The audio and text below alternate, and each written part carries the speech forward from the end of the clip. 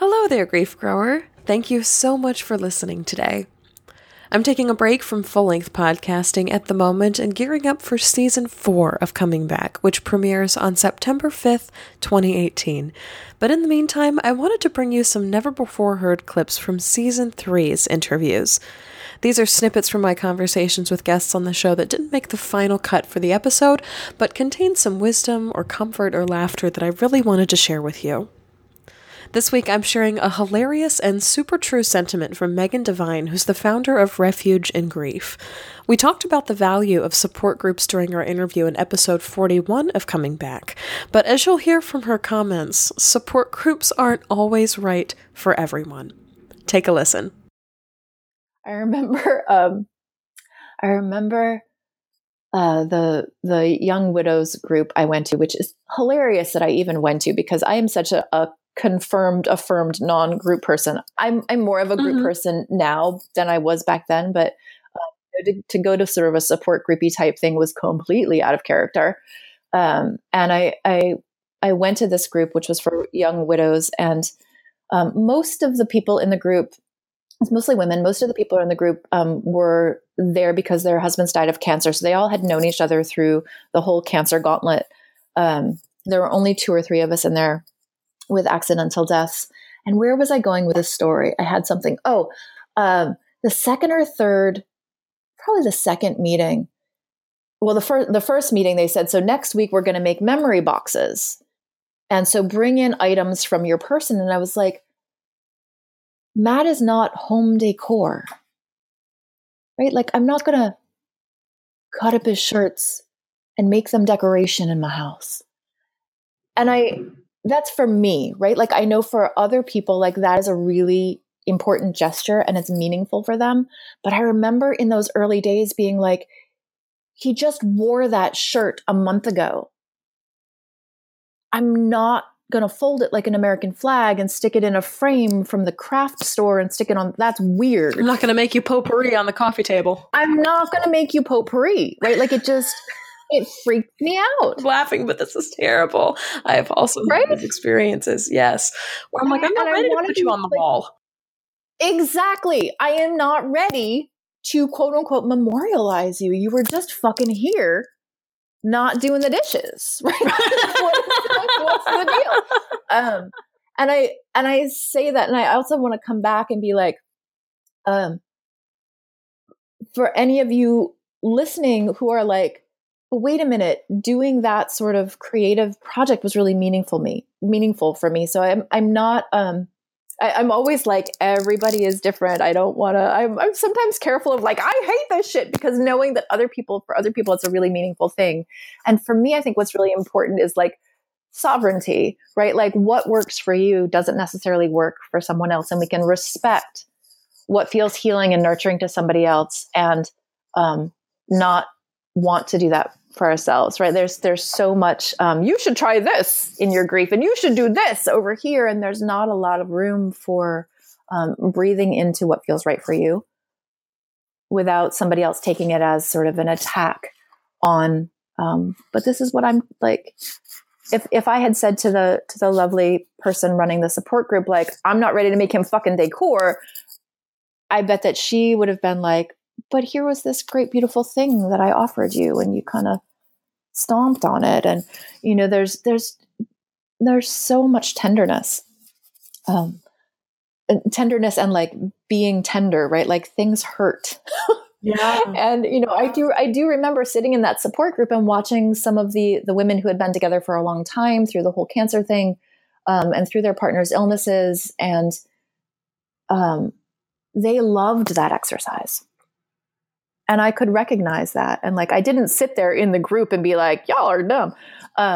Because I could see the difference there of like, this does not work for me in any way. And I appreciate that this is so meaningful to somebody else over here. Perhaps this is not the group for me. Right? Like, that piece too. Yeah, I think that's so important for all of us to recognize. And I say this a lot here on Coming Back is that first, you never know what somebody else is going through in terms of what they lost, but you also don't know how they want to process it. And this is such a big reason why I bring guests and other folks like you onto the show, because I processed my grief my way, and everybody else that I bring on processes their grief in their way. And whether or not, the day after the loss, they're in a support group, they're reading the book, they're blah, blah, blah, or they need a year to go on a hike, and then that still didn't really work. And so they're kind of fumbling around in the dark this way. And just all the different ways in which we want to come back from this, which is why I think it's so important to continue to hear the stories of other people. I hope you enjoyed this In the Meantime episode of Coming Back. Stay tuned for more of these interview tidbits in the weeks between now and the Season 4 launch in September. If you'd like to listen to the full conversation I had with Megan Devine, go back and listen to episode 41 of Coming Back, which is called Refuge in Grief. If Coming Back has changed how you see grief, loss, or death, please consider supporting this podcast on Patreon. Now is a wonderful time to support the show because between now and August 31st, I am hosting a giveaway for all Patreon supporters. So anyone who's already a patron on Patreon or pledges to become one before the last day of August is automatically entered to win 2 books I featured on Season 3 of Coming Back. The first one is Grief Works by Julia Samuel, who is on episode 42 of Coming Back. And the second is You Are Not Alone by Debbie Augenthaler, who was on episode 45 of Coming Back. In addition to winning these 2 books, I will also be sending along a set of Coming Back podcast stickers and a handwritten thank you note expressing my gratitude and love for your support of this show. You can find a link to my Patreon page where you can pledge and enter to win for as little as $1 per month in the show notes. Also in the show notes this week are some wonderful ways you can stay in touch between now and Season 4. First of all, you can join me live next week on Monday, July 30th at 7 o'clock Central Time. This is my monthly chat room style space to answer your questions on grief and loss and provide a little exclusive time for the biggest supporters of this show. There's also another one of these events happening on August 27th, also at 7 o'clock p.m. Central, so check out the show notes for that link. And you can also join me in March of 2019 for the Bereavement Cruise. So many of you have signed up and registered for this cruise already, but space is still filling up. And if you're on the fence about joining, click the link in the show notes this week to fill out an interest form, no obligations at all, about coming on board. I would absolutely love to set sail with you and meet you in person. You can find links to all of these events, of course, in the show notes or by visiting my website, shelbyforsythia.com. You can also check out episode 52 of Coming Back if you'd like to listen to me talk about the details of the Patreon giveaway, a little bit more on the authors and the books you'd be winning, and all the places I'll be between now and Season 4 of Coming Back.